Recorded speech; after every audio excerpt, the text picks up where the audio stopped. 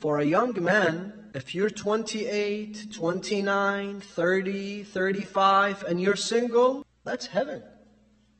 That's paradise. It's freedom. You're living the life. You can enjoy travels and road trips. But if it comes to the same woman, for example, they have a daughter and they have a son, but it comes to the daughter, of course that's not going to happen. She's 28 now, and she's single. Is she going to wait all her life? Maybe she gets married at 40. Should she not travel until she's 40 years old? She's going to be in prison. She can't go out of the house, and she has to live as a prisoner for the rest of her life. Times have changed. Back in the 1960s and 1970s, 2/3 of women would be married prior to the age 30. But today, listen to this, only 20% of women are married before 30. And only 50% are married before 35. Times have changed. Humans have evolved.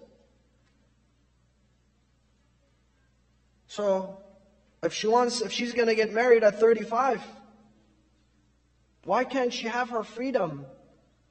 Just like your son does. Why can't she enjoy her life just like her son? If she's doing something haram, he also shouldn't be doing something haram. If you're teaching him morality, teach her morality as well. If you're teaching her ethics, teach him as well. If it's not okay for her to come back at 6 a.m., it's also not okay for him to come back at 6 a.m. Those double standards and the encouragement of double standards have driven a huge number of influential individuals, the Khadijas of our community, outside those four walls. Pressure from the family, the pressure from the friends, from the community, that marriage solves all the problems, that the solution to all your miseries is marriage. That you have to soon get married. If you don't get married, you're going to die alone. If you don't this, you're... The pressure creates anxiety. The pressure creates self-hate. The pressure creates depression. And who wants to be around people who are going to cause us anxiety and depression and self-hate? And the guilt. That what have I done that I'm single but my friend got married? Maybe I have done something wrong. Maybe there's something wrong with me. Let me say this, and take it with a grain of salt.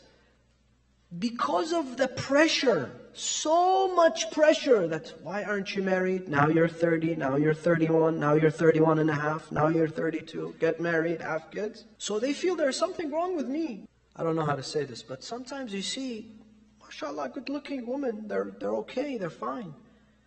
But then, because she's not married, and then you see, she comes, lips are this big. What happened? Botox. Wallah, you looked better before the Botox. But it's because of the pressure that maybe, if I do Botox, I'm going to get married. The guilt. Maybe I am sinful that I am not married. There is one top reason why we have single, young, professional women in our community. One top reason. It's because we also have single, young, professional men in our community. But nobody goes after them. Okay, she's 35, but he's also 35. He's 32. She's 32. How come it's okay for him, but it's not okay? If we talk about the concept of marriage and family building in our community, should be for all. And more importantly, if she's still single, it's because, I have to say this with all honesty, because I was sent 5-6 stories. And the last I heard, this is coming from a young professional woman who's making amongst the 10%. She said, my husband, he beat me. Physically beat me. Why? Because I didn't give him my salary. She said, no, but Sayyid, I give him every month. And the end of the month, I give him my whole paycheck. But I hadn't received my paycheck. So he got upset. Why should people have to live with children, little boys that look like men? This guy is not a man. He's a little boy. He just looks like a man. A man who wants his wife's money, this is a man?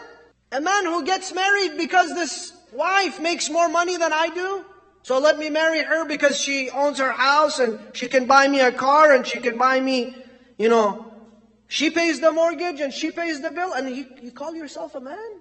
Honestly, we have to think of how to change things within the roots. There's problems. There's grassroots problems that need to be changed.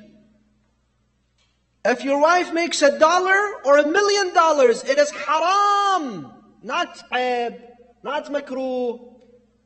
It is haram for a man to even think of taking this money from her. If she willingly and happily wants to participate in the mortgage and the whatever, that's her choice. But it is haram for a man to take anything from her. Those are the basic requirements of being a man. Please, let's understand.